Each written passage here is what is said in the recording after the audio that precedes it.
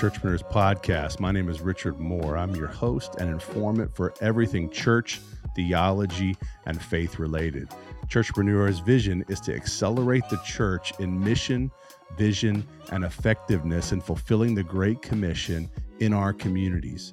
Churchpreneurs hopes to embolden people to fulfill the Great Commission beyond their own borders into the rest of the world within this generation. In this podcast, I talk about everything that's moving me in relation to church and theology, hopefully to empower you in your ministry, church, Bible study, theological understanding, and personal growth in Christ. I have a special guest today, a special treat actually. Today, my guest is Holly Pivec. She holds a master's degree from Biola University in apologetics, was the managing editor for Biola Magazine, was contributing editor to the Christian Research Journal. She's authored 2 books with Professor Dr. Douglas Geivett called A New Apostolic Reformation, ? A biblical response to a worldwide movement, and the more concise book with the same theme about the teaching of the NAR, the New Apostolic Reformation, called God's Super Apostles, Encountering the Worldwide Prophets and Apostles Movement. Holly's a homeschool mom. I'm a homeschool kid myself, so we have that in common. And she married a pastor, and they live in Alaska together and minister there together. Welcome, Holly, to Churchpreneurs. Thanks so much for taking the time today. Oh, thanks so much, Richard, for asking me to be on your show. And I've really been looking forward to this and just having a conversation with another expert on the New Apostolic Reformation, and looking forward to it here. Oh, wait a minute. Are we both experts under one roof? This is going to be exciting. All right. So exactly. Let's jump right in. Holly, first of all, I have to thank you publicly then too for giving me a quote from my book on divergent theology. That was a big help. You are, in my opinion, you are the expert on the NAR. One of the experts, especially in just understanding and explaining the scope of the movement. So you wrote the book with Doug Geivett, A New Apostolic Reformation, ? I like that. That's subtle. And you've also written this other amended version, which is also very good. I've read these books several times. And they're sort of like always kind of come back on top of the pile in my Kindle.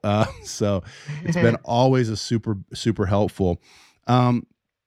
It is the tour de force. I really don't, I'm not trying to pile on here, but it is the tour de force as far as the NAR goes.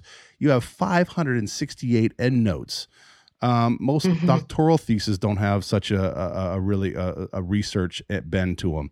You did such a thorough, excellent job on this book, you and Doug, and just I want to thank you first of all. So really, thanks for doing the heavy lifting, so to speak, to help us understand what this movement is. So, if you could just start us off here in our discussion by giving us a simple description of what the New Apostolic Reformation is, and why do you think the leaders of this movement. Let me ask that question. That's a follow-up question. So let's just define it, and then let's go from there. Okay, so this movement, it's a fast-growing global movement of churches that would say that all churches should be governed by present-day apostles and prophets. And so not pastors and elders. They do have pastors and elders, but the highest offices in the church should be apostles and prophets. And the reason is they would say that the analogy they give is like a hand with only 3 fingers. We've had pastors, evangelists, and teachers, but we've been missing the apostles and prophets. And those are the only 2 offices that they would say are authorized by God to bring new revelation to the church. And this is critical new revelation that the church at large needs to complete the Great Commission, which has been redefined as a commission to bring God's kingdom to earth, to set up God's physical kingdom on earth. And so they would say they have the new revelations that will allow Christians to develop miraculous powers, even greater miraculous powers than Jesus had, and then use those miraculous powers to set up God's kingdom on earth, to defeat high-ranking demonic spirits that are controlling different geographical regions, and to use their spoken words to call heaven down to earth. And so they're raising up an army. They're seeking to raise up an army of miracle workers, basically, to set up God's kingdom on earth through their new revelations. Now, let me jump in there. These apostles, they claim that they'll release the supernatural power for those to do greater works than Jesus. Of course, they're quoting that scripture, greater works will you do. Who's done greater works than Jesus? And, that's so, yes, their interpretation of John 14:12 is that the greater works Jesus promised his followers would not only be miracles, but they would be more spectacular miracles than Jesus worked, or more amazing miracles. But Bible scholars are unanimous, New Testament scholars, scholars of the book of John are unanimous virtually that the works that Jesus promised his followers, even if they don't exclude miracles, even if they do include miracles, that there's no way to understand that verse as promising that the miracles would be greater, as in more spectacular or more awe-inspiring than the miracles that Jesus worked. Because what could possibly be more awe-inspiring than raising the dead or giving sight to the blind or calming storms? Walking on water, right? Having Peter fish out of the water with a coin in its mouth. I mean, things like that. I don't know. And yeah, that's the thing. Who has done greater miracles than Jesus? I mean, just in number or in scope, nobody in human history. I mean, so I'm going to push back on you because we're both experts in this. No way. So yeah, that's not even happened in human history. So that claim is bunk, let's say. All right. So that's the scope. Thanks for that. So let's take Bill Johnson, for instance. He's the kind of the good cross section of the movement. Other NAR leaders, as I'm aware, have also denied that, first of all, that this movement exists. Secondly, that they're a part. Help us understand that. Why do they deny that it exists? Secondly, why do they deny being a part? Do you have any idea on that? Right. So first, I want to be clear that New Apostolic Reformation is a name for this movement of churches that are seeking to restore apostles, governing apostles and prophets. It was coined by C. Peter Wagner, who has passed away, but he was a leading apostle in this movement, formulated a lot of the theology of the movement. And exactly. Yep. It was actually used by some leaders within the movement, such as the Apostle Cheon. However, you're right that many leaders within this movement will either deny that they're part of the New Apostolic Reformation, or will say they don't really know what the New Apostolic Reformation is. They're not sure if they're part of it because they don't really know what it even is. And I would say that, when we use the term movement, we're not saying that there's a single organization that is the New Apostolic Reformation. People need to be clear on that. What it is it's a set of beliefs. And if you hold to that set of beliefs, if you believe that there are governing apostles and prophets and they must govern the church today to bring their new revelations, and then that you are part of the New Apostolic Reformation. And that's just a movement that's been observed by church growth researchers and sociologists. So there's no question that there's this movement in the sense of a group of people who hold to this set of beliefs about apostles and prophets. Why would people want to distance themselves from this movement? I think because a lot of church leaders that are part of this movement don't want to be considered outside of the mainstream of evangelicalism. And so they don't want a label put on them that is controversial. Because they want to just be seen as being part of the mainstream of evangelicalism. And they know it's a controversial movement, so they, of course, don't want to be associated with it. Yeah, so I mean, you've got several things happening here. You've got people like Dr. Michael Brown. He would say that it doesn't exist. It's not a thing. We have authors and leaders in the movement like C. Peter Wagner, who wrote the book himself, Apostles Today. I've got my my smorgasbord of books here today. You mentioned this one recently, Modern Day Apostles. Shea Ahn wrote the book and claimed clearly in this book that this is a movement initiated by C. Peter Wagner and named it again a new apostolic reformation. So the critics, so I would say, I guess we belong to the critic group, right? We critique the movement, and the movement exists. There's no question about it. It's written about. These are 3 books, only the 3. I've got the rest over here on a stack. But C. Peter Wagner himself wrote on it often and coined the phrase. Then Shea Ahn in this book. This was published in 2010, The Reformers Pledge.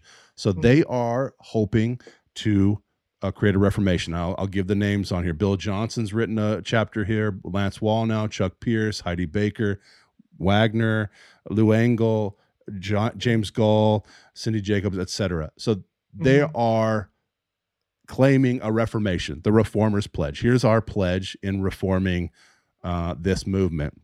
So do you think it's about plausible deniability? Why would they deny being a part when they write books on it? It's public record. Why deny it? Well, it's as I was saying, it's more and more people are becoming aware of this movement and the aberrant teachings and practices associated with it. And so I think that's a reason they would like to distance themselves from the label. And I see, because it's hard critique. you can't critique something really if you don't have a label for it. And I think, but it's important to have a label, because here's the thing. There are a lot of people today who believe in lowercase a apostles, as you know. And that's the idea that there are apostles who are like missionaries and church planners. And I would say in the New Testament, we see that there was a range of apostles. There were governing apostles. That was Christ, the apostles of Christ, the 12 and Paul. And then there were other apostles. The word apostle had a range of meaning, and they were more like missionaries and church planners, what many people call lowercase a apostles. And so, of course, I don't dispute that. Doug and I don't dispute that there are missionaries and church planners today, people that you might call lowercase a apostles. Right. Although I don't think the use of the word I think it creates a lot of confusion to use the word apostle today. So I would recommend staying away from it personally. But that being said, we don't dispute the notion of lowercase a apostles. But it's the uppercase A apostles, people that claim to have extraordinary authority to hold a governing formal office in the church.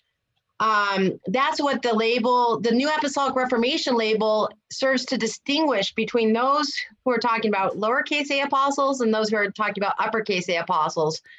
And you need to define your terms. And so this label is very helpful in that sense. So let's get down to that. So the apostolos in the Greek would be sent one, as we understand it.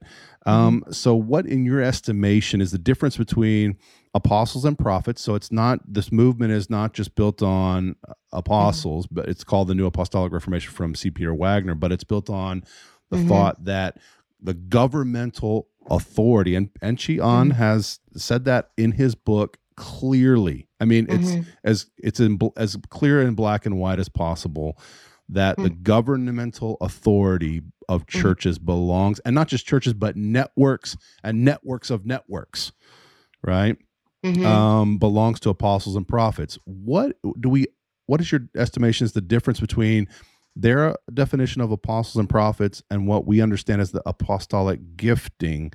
That's obvious in Ephesians 4, right? It's in the context of that passage, it's gifts. Yeah. So tell us about that. What's your idea on that? Right. So, in Ephesians 4, it talks about, Christ has given the church apostles, prophets, evangelists, pastors, teachers. Some people, especially Pentecostals and charismatics, like to refer to that as the fivefold ministry, or fivefold ministry gifts.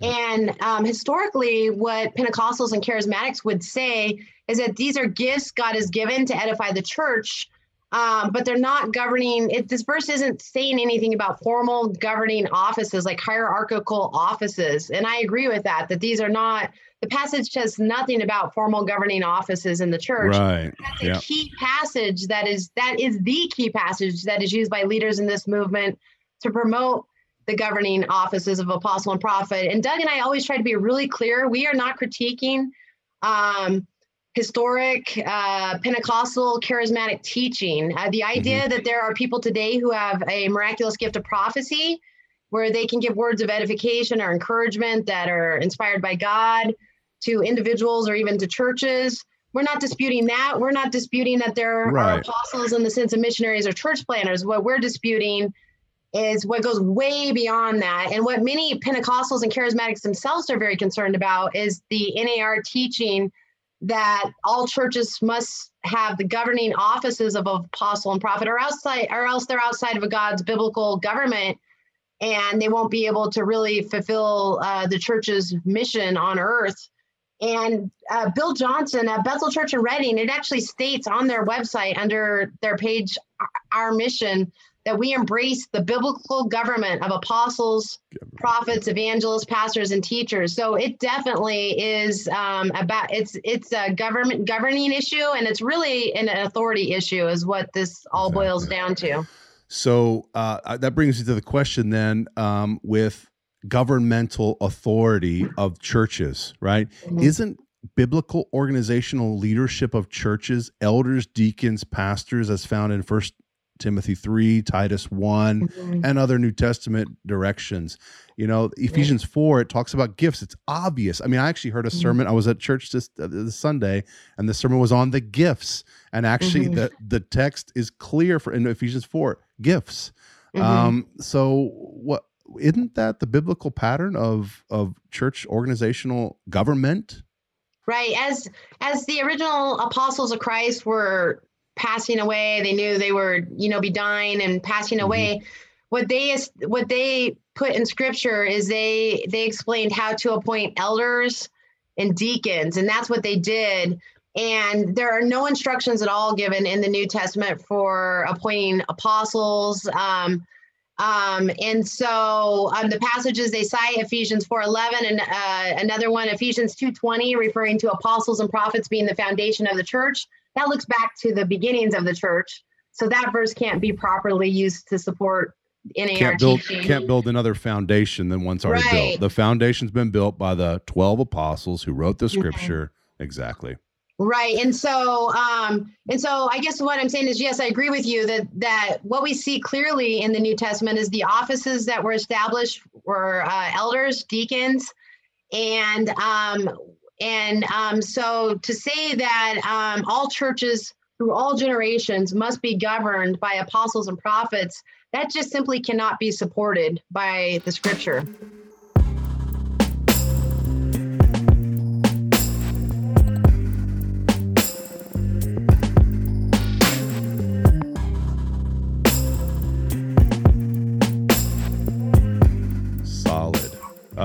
I mean, you would think there would be a few more instances of them describing how to carry on apostles within the New Testament text, if that were the governmental organizational leadership of. And so that's actually, I mean, when you take Bethel's statement, the word government is the thing we dispute. Yeah. Right. It's that these are formal governing offices that all churches, all Christians must submit to, and they clearly say that. In Cheon's book, he talks about Christians submitting to the authority of apostles, and so they don't always directly say, leaders like Bill Johnson don't always directly say that all churches must submit to apostles, but it's a clear implication of their teaching, because they talk a lot about spiritual covering and the need for all churches and Christians to come in alignment with the apostles and prophets, to be under their spiritual covering. And because if they do so, they'll receive the blessings and the protection that come from being under the covering of the apostles.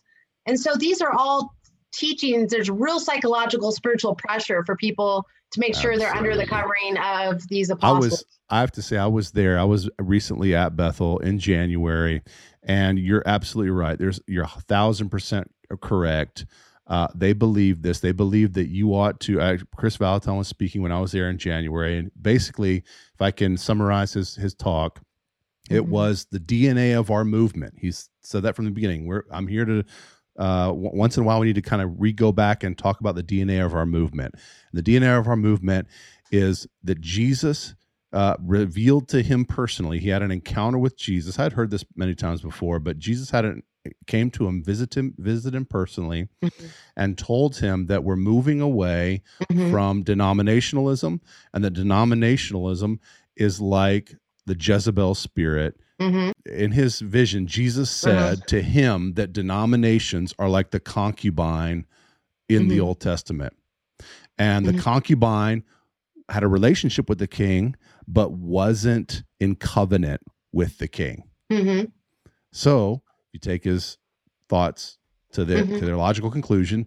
Denominations have not had a covenantal relationship with God. And I don't know if he means ever or whatever, or if that, but that we're moving now toward covenantal relationships with apostles and prophets. I've covenanted myself. This is what he said. These are his words. I've covenanted myself to Bill 20 plus years ago. I'm his prophet. He's my covenantal apostle. You can covenant under us and we'll be your apostolic covering. You are not wrong. Anybody who says tries to critique you and say you're not right in this assessment of the new NAR, you're correct. They believe it. They confirmed it when I was there in January. It's more and more I hear it more and more from others. So for them to say it doesn't exist is it's ludicrous. So let's move on. Sorry, I had my little diatribe there. I had to get it in. Let's move on. I just want to ask you, so this book, I found a few others in the meantime, right? But this one hit me. Isn't this the smoking gun, Holly?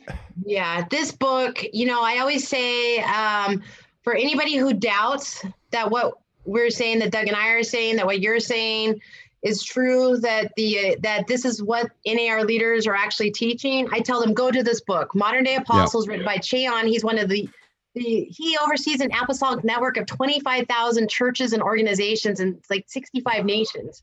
Massive influence. And he's seen as the apostle over all of those churches and organizations. And that book says everything that we're saying about needing to submit to apostles, that the apostles give revelation, including revelation for the church at large, that God is restoring apostles to the church. This is a lost truth that's being restored. He identifies the leaders that you've already identified, many of them as being key leaders in this movement: Bill Johnson, Heidi Baker, John Arnott, Randy Clark, James Goll, Chris Valentin, Cindy Jacobs, Lou Engle. So this book really, and Bill Johnson actually wrote the foreword. Could I read a quote by Bill Johnson in that book? I wanted to read this on my Remnant Radio interview the other day. Come on, we're going to bring all the stuff. Let's go. Okay. This is the Modern Day Apostles, pages 13 and 14. This is Bill Johnson in the foreword. I'm going to turn there with you. 13 and 14. Okay. And as I read this, I want people to think about, is Bill Johnson talking about lowercase a apostles here or uppercase a apostles? Okay. We are in an hour where God is restoring the apostle in a way that reflects his beauty while avoiding the pitfalls of prior generations. One of the evidences of this is the rising water level for the miraculous in the church. This is just a byproduct of the restoration of that gift. Years ago, Bob Jones, he's a very influential prophet who also prophesied that Kansas City won the Super Bowl this year, and they did last year, that there would be a global awakening. But that hasn't happened yet, as I understand. Years ago, Bob Jones said, I am waiting for the full release of the apostolic gift. I won't be able to work in the fullness of the miracle realm that God has called me to until the apostle is in his place. This was a man who experienced the supernatural in an astounding way And yet he said that there was an element missing. He felt that until the apostolic was restored, there was a level of the miraculous that was not going to be released into the world. New wine cannot be poured into an old wineskin. The infrastructure of heaven needs to be in place to sustain a full outpouring of God's presence. So in other words, until apostles are restored to the church in their proper place, there's a level of the miraculous that will not be released into the world. And of course, they would say that this needs to be released because this miracle working army needs to rise up so it can set up God's kingdom on earth and complete the Great Commission. And so is he talking about little a apostles there, or is this uppercase A apostles here? I think it's pretty clear. Yeah. I mean, so it's almost like, though, with Bob Jones's words, I mean, Bob Jones is a sketchy character by himself, but with these words, it's almost like he's saying there was nothing, God's kingdom hadn't been here up until now. And when the apostles come, then finally God's kingdom's going to come onto this earth. Jesus, the original 12 apostles, and the church history. I'm reading Jan Hus right now. I mean, like, are you kidding me? To say that these guys, these reformers, the original reformers in history and stuff, can they mean that? Well, it's a restorationist movement. So a restorationist movement, they're saying that they are restoring truths, pivotal truths that have been lost by the church since the beginning, that basically the first, second generation of Christians they were lost. And one of these truths is that apostles and prophets need to govern the church. They're restoring these truths. And so to say, it's pretty astounding to claim that through the centuries, Christians have been missing these truths and they've been floundering and haven't been able to complete the Great Commission. And now they're restoring the truths. The question then it comes is, has the gospel been preached? Have people been saved? If they haven't heard or understood the truths from the revelations from apostles, could people have even been saved at all? That comes to me immediately. Like, this is an elitist movement. Anyways, so in your book, you cite Gordon Conwell Theological Seminary's estimates of the NAR and its scope. That you say it's the fastest growing segment of non-Catholic Christianity worldwide. Can you give us, and you also say that there's about 66 million people in America that are exposed, let's say, in some significant contact to NAR teaching and reach. Try to describe and give us a scope of the movement. Yes. So Gordon Conwell Theological Seminary has something called the Center for the Study of Global Christianity.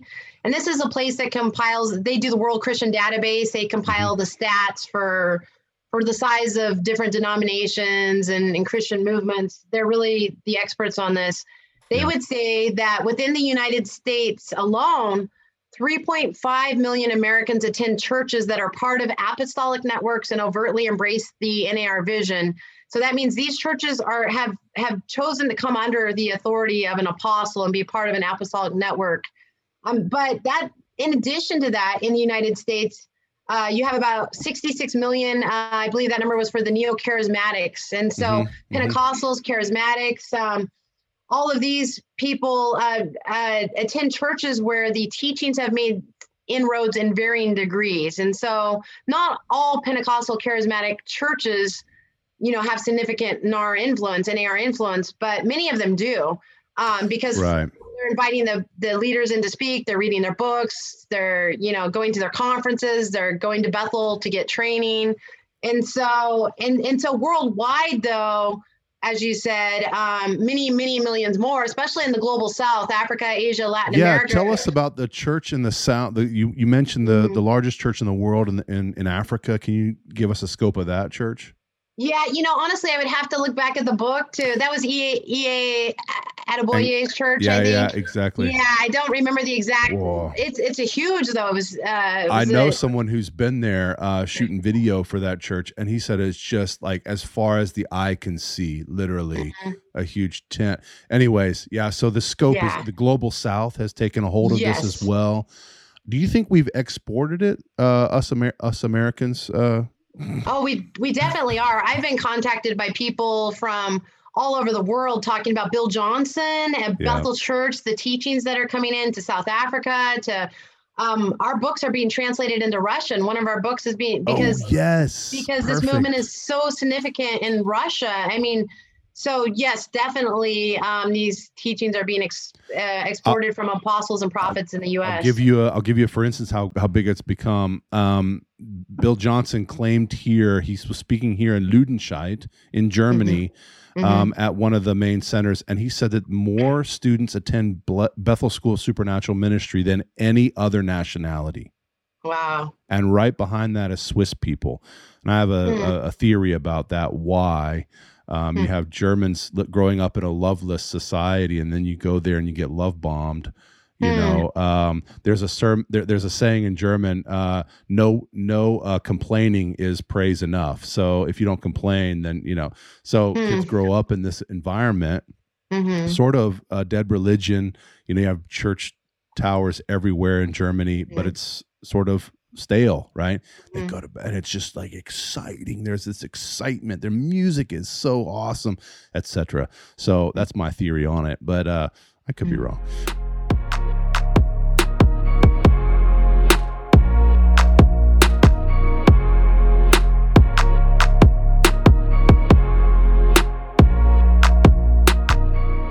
So moving on to the theological characteristics. So this is a hugely global movement. It's affecting people, but it does have a certain theological characteristic, does it not? What are some of those things, if you could give us some pointers? Right. So you're right. So different NAR churches and NAR leaders have different emphases. Sure. And they all agree that apostles and prophets should be governing churches today. That's the core defining, uniting belief that, you know, unites them all. The thing that's interesting, though, is different apostles and prophets will claim to have received different revelations. So at the International House of Prayer in Kansas City, where Mike Bickle is, you know, he claims the revelations he's received to have to do with, you know, establishing this global bridegroom fast that millions of Christians are to take part in, or the 24/7 prayer rooms he received revelation about through the prophet Bob Jones to set up those around the world. You know, over at Bethel, though, you know, Bill Johnson emphasizes different teachings. It could be his kenosis teaching that Jesus did all of his miracles as a man dependent on the Holy Spirit and did not make use of his divine powers. And so they all have kind of their own different flavors, I would say. But but what they have in common is the belief apostles and prophets must govern the church so they can bring their critical new revelations. And then the practices can vary a little bit because the revelations vary a little bit. So how those play out can have a little different flavor at different churches. So we're talking about extra biblical revelation, things like hosting the presence. This is a big thing with Bethel. New Age and occult-like practices. I mean, I was there visiting Bethel, and I thought I'd just, you know, extreme charismatic sort of type tendencies, but it was worse than I thought. I couldn't believe it. I was so floored. Demonic manifestations everywhere. People laying on the floor. Gnosticism, uncovering secrets. Are these tendencies you've seen as well in some places? Oh, yes, definitely. There's an emphasis with some apostles and prophets that they'll claim to take trips to heaven where they receive secrets of heaven and these very esoteric kind of experiences. And as you said at Bethel, so at Bethel Church in Redding, they have their Bethel School of Supernatural Ministry. People come from around the world, young people especially, to be trained there, and they come to learn to work miracles. And so that's really the emphasis or the flavor at Bethel Redding, is training people to learn to work miracles, starting supernatural schools of ministry. And within that, there are a lot of practices that look more like New Age and occult practices than anything we can find in the Bible. I'll bring the book, The Physics of Heaven, up because it's a Bethel-produced resource. Is this also not some sort of smoking gun? Have you read it? Yes, I have read it. And so I believe the foreword is written by Chris Vallotton, and Bill Johnson and his wife Benny both contributed chapters.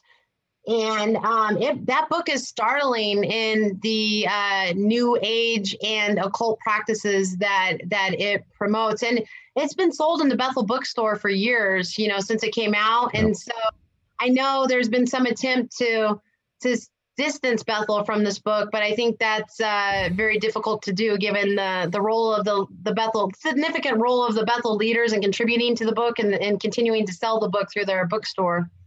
It's a whole lot of crazy, I must say. Can we just be honest and say that it's the craziest thing I've ever read that tries to put itself off as Christian? I mean, it's nuts. Revelations, Bob Jones chapter himself, he said that the Holy Spirit, his presence smells like apples. I'm not kidding. It's there. It's right in black and white ink.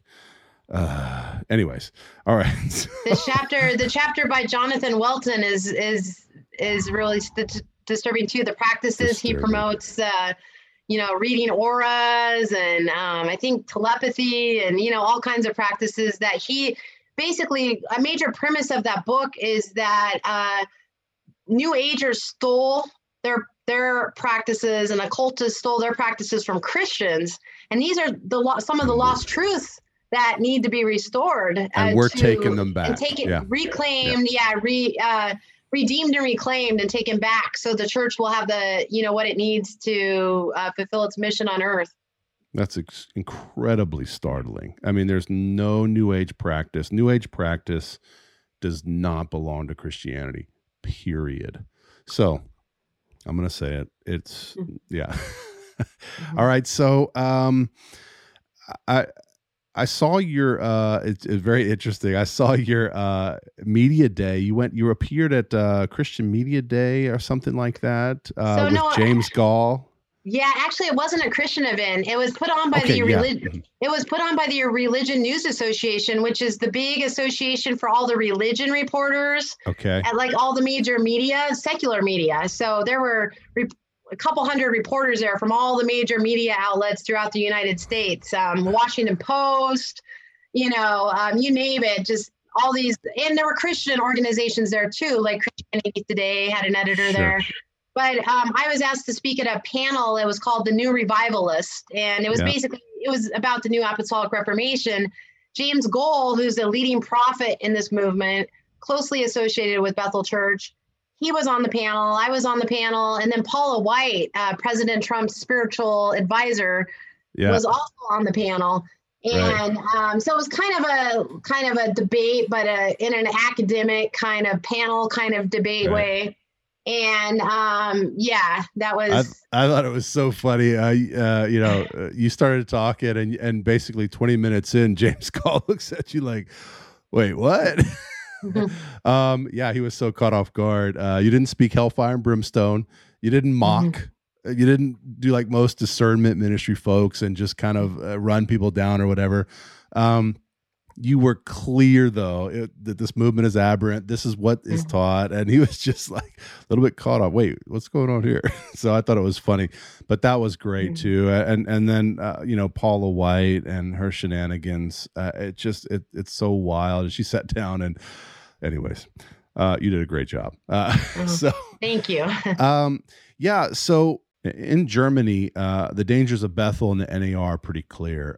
Bill Johnson has spoken here often. The Bethel School of Supernatural Ministries are cropping up everywhere. Revival schools, etc. Here and in Switzerland, and it's wild. People are being affected by it. Churches are being split. Long time Jesus loving Christians are like, wait, what?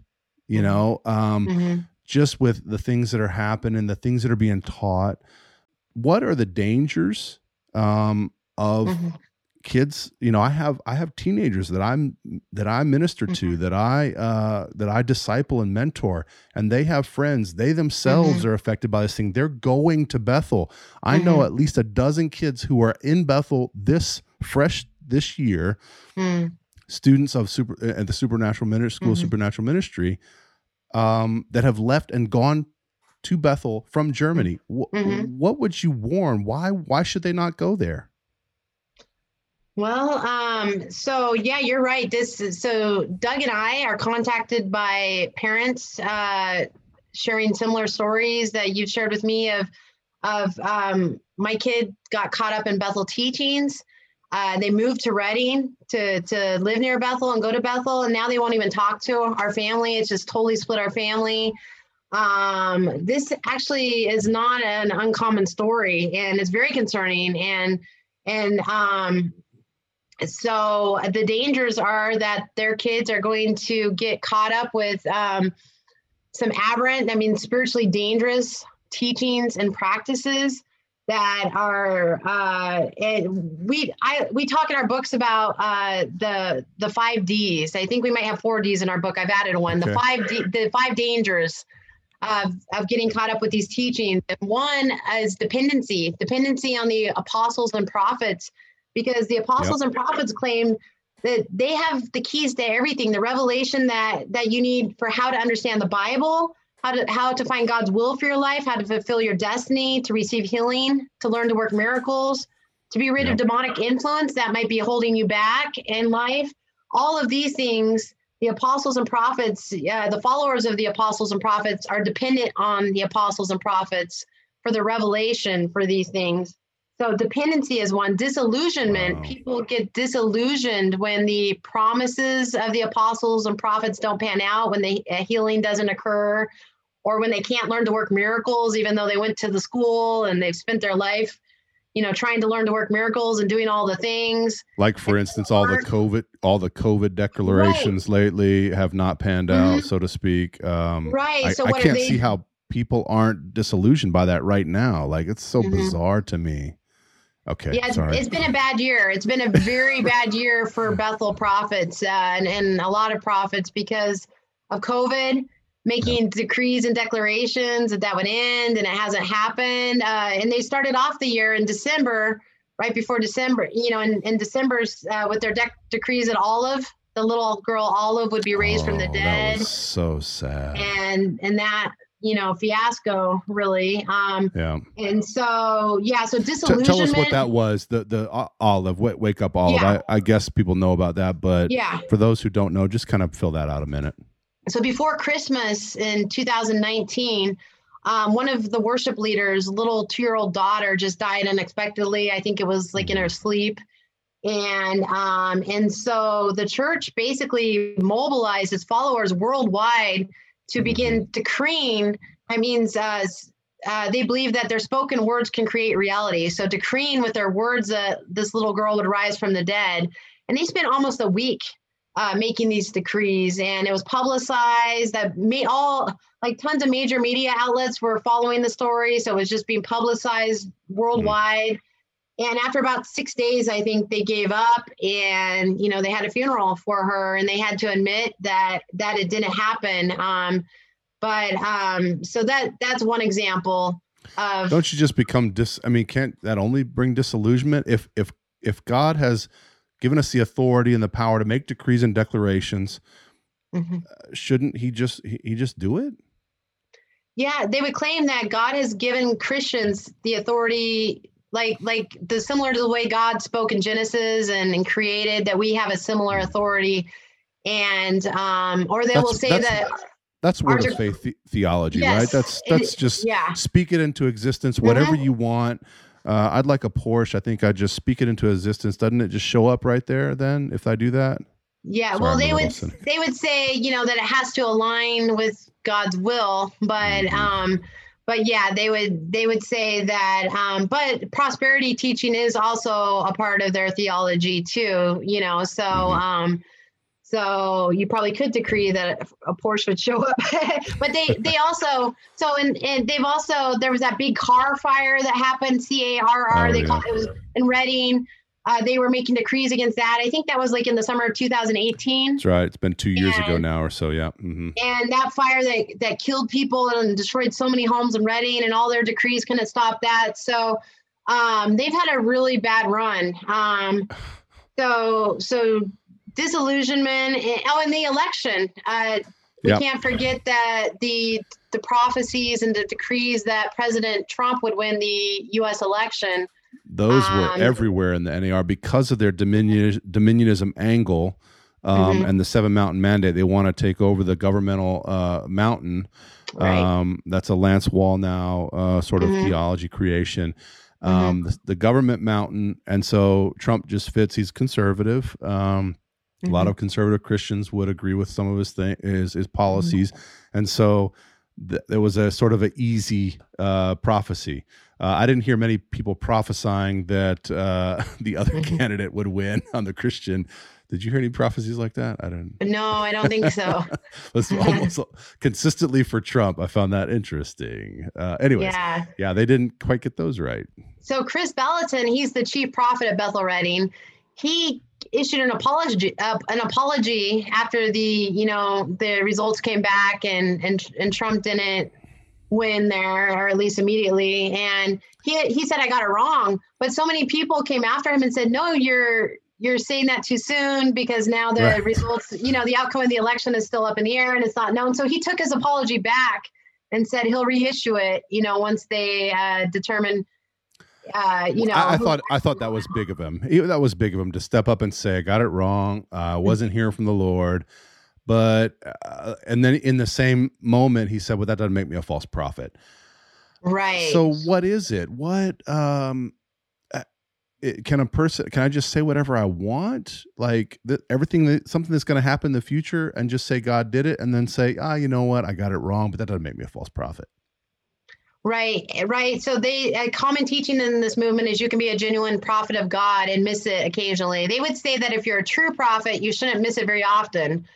But if you have just the gift of prophecy, they would say it's okay to miss it all the time. 80%, but if you claim to be in the office of prophet, you shouldn't miss it very much. And so that's why Chris Ballatin said, he realizes it damages his credibility and everything. But another thing that's really interesting that I think that has been missed with their view of prophecy in the NAR is it's not just, they don't just see prophecies as predicting what God will do in the future.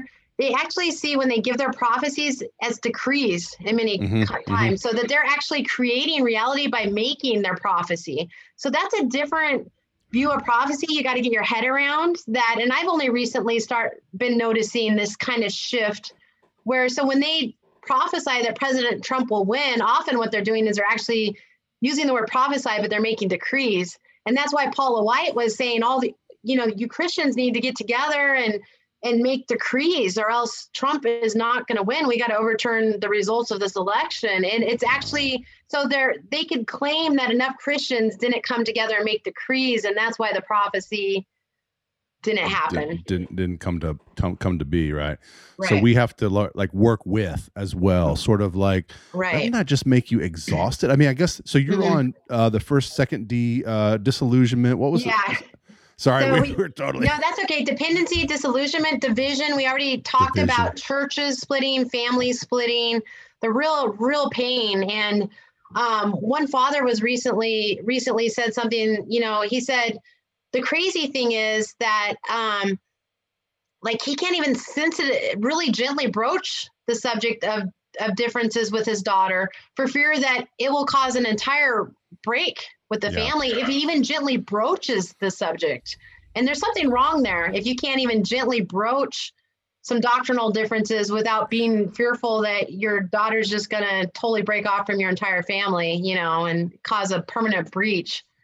Wow. So division, diminished spiritual growth, because people are getting caught up in all these teachings and practices that don't have support in Scripture, trying to learn to work miracles, to activate their prophetic gift, doing treasure hunting evangelism. They're doing all these things that are not found in Scripture, instead of focusing on true spiritual practices that would really grow them spiritually, like Bible reading, Bible study, prayer, Christian fellowship. This is how spiritual growth occurs, but they're focused on these other things. So that's causing them to stay in perpetual spiritual immaturity. And then finally, the 50 is demonic oppression. I would say through these New Age and occultic practices, some Christians are inadvertently opening themselves up to demonic influence in their lives. And that's actually really scary. Yeah, I saw it. I mean, I think I mentioned it already that while I was there, I saw demonic activity. What else can I say? And I would play you the clip. I took some audio while I was there. I would play you the clip, but it is that disturbing, truly, truly disturbing.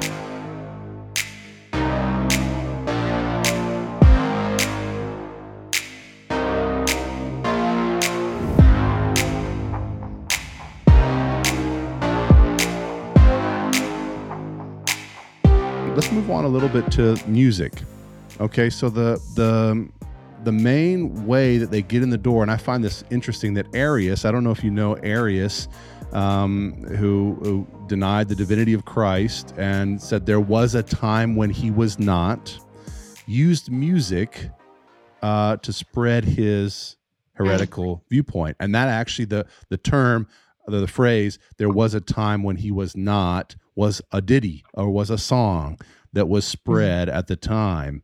And so heresies have been spread through music over the Christian centuries. I'm sure you get asked this question a lot. Would you encourage or discourage people from using Bethel music, NAR, other NAR sources, let's say IHOP maybe, other NAR type artists or NAR associated artists? What would you say in that category? Yes, I would discourage it. And here's why. I think music in the NAR falls on a spectrum. It's all dangerous, but for different reasons. So on one end of the spectrum, you have music that's explicitly, the lyrics are over the top, NAR. I've mentioned before during interviews that I once heard a song that literally the people were singing about the apostles and prophets and thanking God that he was restoring them to the church. That was bizarre. I think it was a Bill Heyman conference, and I've never been able to find the song or lyrics since then, but most of the music, that's we worship dangerous. You and adore you, prophets and apostles. Yeah. It was bizarre, but most NAR music does not fall, it's not that explicit, but that's obviously dangerous. In the middle, I would say you have a lot of the NAR music where you have a lot of NAR jargon and terminology and buzzwords. Give us some of those buzzwords. So I've got a list here. If you lack any buzzwords, I've got a bunch. So okay, go ahead. Buzzwords. So just an example from a song. From the Bethel music song, it's titled Be Lifted High. There's a line in there, we will be the generation calling down the rain of heaven. And I'm calling down the rain of heaven. That sounds kind of innocuous, but when you know their teachings that we're supposed to call down through our spoken words, our declarations to bring God's kingdom to earth, to bring his physical kingdom to earth, you have dominionism in there, you have declarations in there. There's another song where they talk about the greater things, doing the greater things, which is a reference, of course, to doing greater miracles than Jesus worked. So greater works is a buzzword. Give some of yours that you were thinking. So I've got like outpouring, manifest presence, manifestations. I like this one all the time. Lean in or press in or step in. That means we're really pushing in hard. We're going after God. Birthing. I thought only women birthed, but apparently we can all birth something. Movement of birth this or that or the other thing. What else? Incubation. So all stuff sort of in the birth territory. Another one is awakening. Awakening is like you're awakened to kind of this fuller form of Christianity that they're espousing, there's more available, with the miracles and the learning to work miracles and the apostles and prophets. Getting a download territory. We're going to take over this territory. So that's a territorial spirit, sort of your thing there. You said about making those prayer walks and stuff like that. Portals, heavenly portals. I've heard all these. So in my research, I've heard all these being used from stages, in books, etc. They're not just constructs that I've made up. So they're just wild, prophetic, words of knowledge, etc. So that's a kind of a charismatic thing, having a words of knowledge. But God gave me this word. God gave me that word. So what it actually does in the end is it deconstructs the authority of Scripture, because I have a word. So this apostle, we need this apostle to be able to dissect what God is saying to us in this moment, right? The scriptures aren't enough anymore, right? The sufficiency of Scripture is not enough. We need something extra. Where we're sitting at the feet of this apostle and prophet for him to parse the word of God. What's God saying in this moment, right? That's why we need to hear about President Trump, right? What, is he going to win or not? We're sitting at your feet waiting for you to tell us, is he going to win? Impartation. You've talked about in your book, the great transfer of wealth. Tell us about that. That's a revelation that prophets in this movement have given for many years, that God will be transferring the wealth of the wicked to the righteous, to the people in this movement, really, so that they will have the wealth that they need to set up God's kingdom on earth, because it takes wealth to set up a kingdom. How can I get in on that? I think I'd like a piece of that action. Well, you have to follow the apostles and prophets like everything else. If you're under their covering, then that trickles down to you. I need some apostolic covering, so I'm going to go look for that when we're done. There's all sorts of things. Kairos moment, revelation. So, I mean, just even to use the term revelation, I'm getting a revelation for God, or downloads. I'm getting downloads from God. Oh, that's so difficult because it just minimizes the authority of Scripture, right? What do you think about that? Yeah, and there's a key doctrine in this movement, the doctrine of prophetic illumination. And this is the idea that prophets and apostles, God will give them an understanding of Scripture that no one has ever had in the history of the church, or at least maybe the first generation of Christians did, but it's been lost. And God's restoring it by giving illumination to an apostle and prophet. And so a danger of that, of course, is Christians, feel like when they leave this movement that they can no longer trust their own reading of the Bible, which is a really sad consequence of this movement, because they've had apostles and prophets tell them what all these verses mean. And if you just read those verses, you would never come to that on your own. You need an apostle or prophet to tell you that. And so they don't trust themselves anymore to read or understand Scripture. It's got to be hard to come out of this movement and actually just trust a pastor who's actually preaching exegetically through the Scriptures. He's just commenting on Scripture and maybe taking just Matthew Henry out. It's a common understanding of the Scripture. People say, like, wait, I didn't, my apostle didn't say that. So people must be super confused. Have you experienced that? Oh, yeah. Yeah. In fact, I was contacted by a woman just maybe a week or two ago, who said she just realized she grew up in NAR churches. She never knew she was in NAR because she grew up from a small child in these churches. And she just realized how deceived she's been. And she said she had about 3 days of just despair, almost feeling like sick to her stomach, not knowing what to do. She doesn't trust herself to read the Bible anymore. And so I can't tell you the number of people who contacted me asking if I know of NAR recovery groups. And there actually are NAR recovery groups. There's a number of them on Facebook. And wow. I mean, what other, churches you go to where the people leaving say, I need to join a recovery group because I need to rebuild my faith.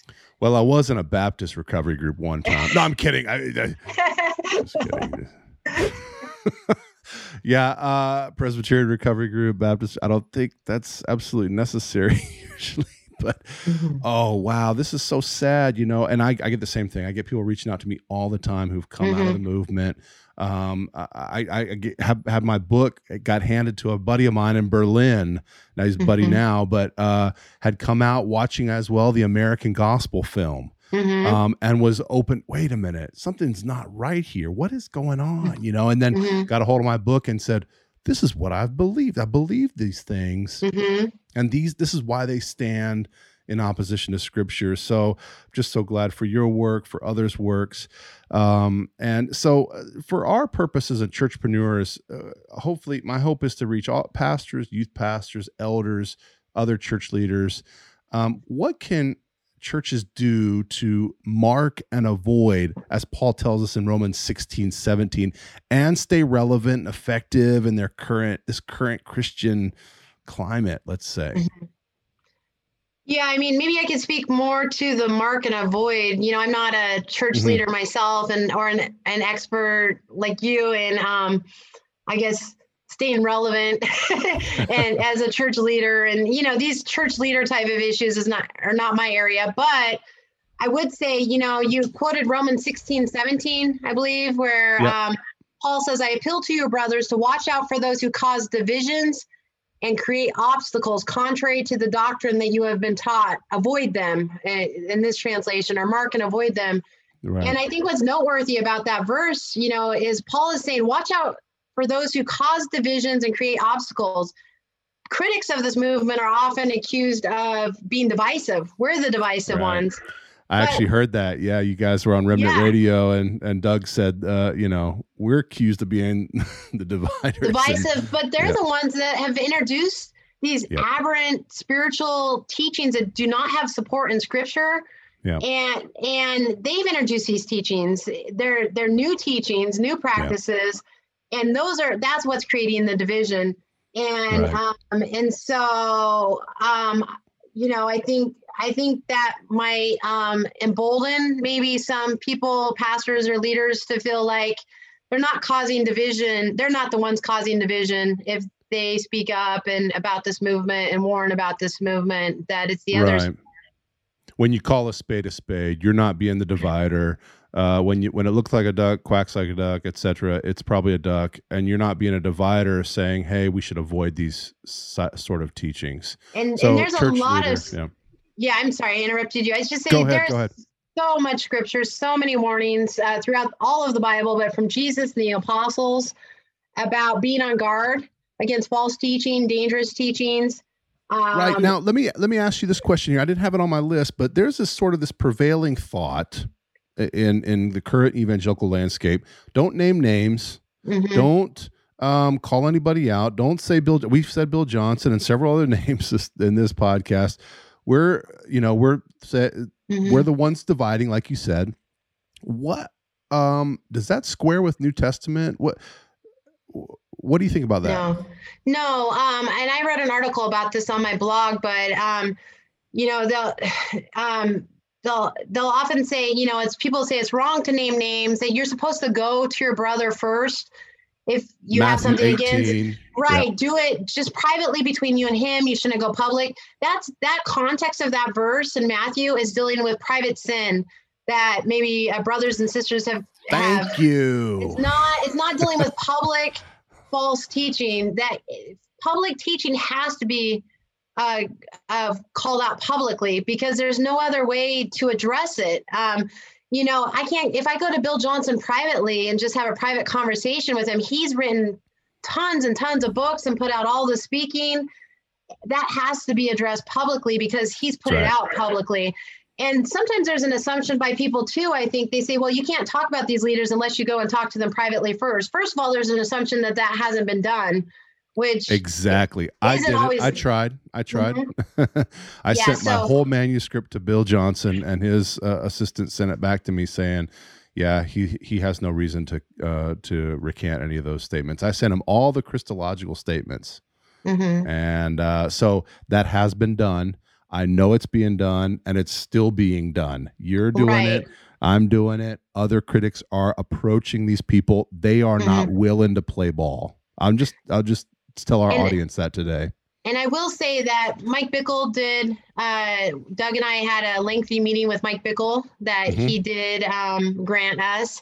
And so we appreciated that. And it was, a good 2-hour meeting, I think, where we were able to have it a real in-depth. But many of these leaders will not allow the conversations or have the conversations too. Right. So it's not for lack of trying. Exactly. So we are running to the end of our time here. I don't want to keep you much longer. You've been so kind to give us this time here. Why is this necessary? Why is this topic even necessary to approach? Give us your take on that. Well, the New Apostolic Reformation it's fast growing. It is taking over churches worldwide. And so it has to be addressed. A lot of people don't even realize it exists. And so church people, and I would encourage like pastors or anyone who has that influence to educate their churchgoers about this movement. People need to just know this movement exists, to have awareness of it, because so many people, once they read our books or read your book, they suddenly go, oh, I totally know this movement has been around me the whole time. I know my friends are part of this. My family's a part of this. I just didn't have a label for it. And now I know what it is. And so just an education alone is really, really important. Helpful. Because it's going, this is a movement, and it's going to take a movement to counteract a movement. And what's encouraging is to see the movement of people like you and us and Mike Winger and all of these people who are speaking up and warning people is growing, and that will have an effect. Why is this necessary topic to approach? Will or could this actually get us anywhere? And if it can get us anywhere, what in your estimation should happen to get us somewhere? Well, I will say all of this warning people about this movement has gotten us somewhere. I mean, more and more people definitely know about this movement now. Even the Gospel Coalition has published multiple articles warning about it. So there is greater awareness happening. And there are many people who are saying they have come out of this movement. So people are having their eyes open. They are coming out. And, you know, honestly, I do believe the Bible says that Jesus taught that there would be many false prophets. I believe the Bible teaches that as you get closer to the end times, there will be greater apostasy. There will be more and more people falling for false teachings. So the truth is, I do think that many people sadly will stay in false teaching and will stay blinded and deceived. But there are definitely those who are having their eyes open and who are coming out of the movement. And it's for those people that it's really important that we keep going on. Awesome. Any last words of encouragement as well to I have pastors listening, elders, theological students. Just give a few scriptures maybe and a last word of encouragement. Yeah, well, just one verse that comes to mind, Acts 17:11. It says, now these Jews were more noble than those in Thessalonica. They received the word with all eagerness, examining the scriptures daily to see if these things were so. So you have the Jews in Berea. The Apostle Paul came to them, and they weren't sure if what the Apostle Paul said was true or not. They wanted to make sure it lined up with scripture. So even if the Apostle Paul had to be put to the test, if his words, if the teachings he brought had to line up with scripture, how much more so should we put to test the words of anyone today who would claim to be an apostle or a prophet? And to feel not only should we do that, but encourage that the Bereans were actually commended for being noble because they made sure these teachings lined up with scripture. So we need to follow their practice. Look at that, Holly. You got the scripture and the encouragement right in one. Let's be Bereans. Let's look at the scriptures. Let's hold to the authority of scripture, sola scriptura, what the great reformers found again. Thanks so much. You just brought it to the point. So, Holly, before we leave you, before we say goodbye, tell us where we can find you, where we can find the books, etc. So the books are available on Amazon or, wherever else, Barnes & Noble, you want to buy the books. And I have a website. It's hollypivec.com, HOLLYPIVEC. And at hollypivec.com, I have tons of blog articles I've been writing over like 17 years. And so you can go in the search feature and look up many topics and find articles about that particular leader or NAR leader or church or topic. Great. So I highly recommend go get that book. Go click on Amazon right now and just buy the Kindle version. That's what I've got. I've got both of those on Kindle. Just go do it. It's a must read if you're interested in this movement. Maybe if you're in the movement, you feel like, wow, what Holly described today is what I'm in. Maybe I need to go inform myself and go get that book right away. My guest today has been Holly Pivec. She's the author of A New Apostolic Reformation, a biblical response to a worldwide movement with Doug Geivett, and also co-authored God's Super Apostles, Encountering the Worldwide Prophets and Apostles Movement. Thanks so much, Holly, for being with us today. God bless you. Thank you. Thanks so much, Richard. I really enjoyed this. Thanks for listening to this episode of Churchpreneurs Podcast. You can find out more information at my website at richardpmoore.net. I also blog at richardpmoore.blogspot.com. You're welcome to follow me on Twitter. My Twitter handle is at richardpmoore23 if you do that kind of thing. You can also email us at churchpreneurs@gmail.com. It's like church and entrepreneurs smashed together in a Caesar salad. I'd love to hear from you. If you have any ideas for a podcast or any comments or questions, please reach out on one of those platforms. God bless you. Until next time, take care. All right. I can't avoid my youth pastorness. No, I know. You know what I mean? It's great. Thank you.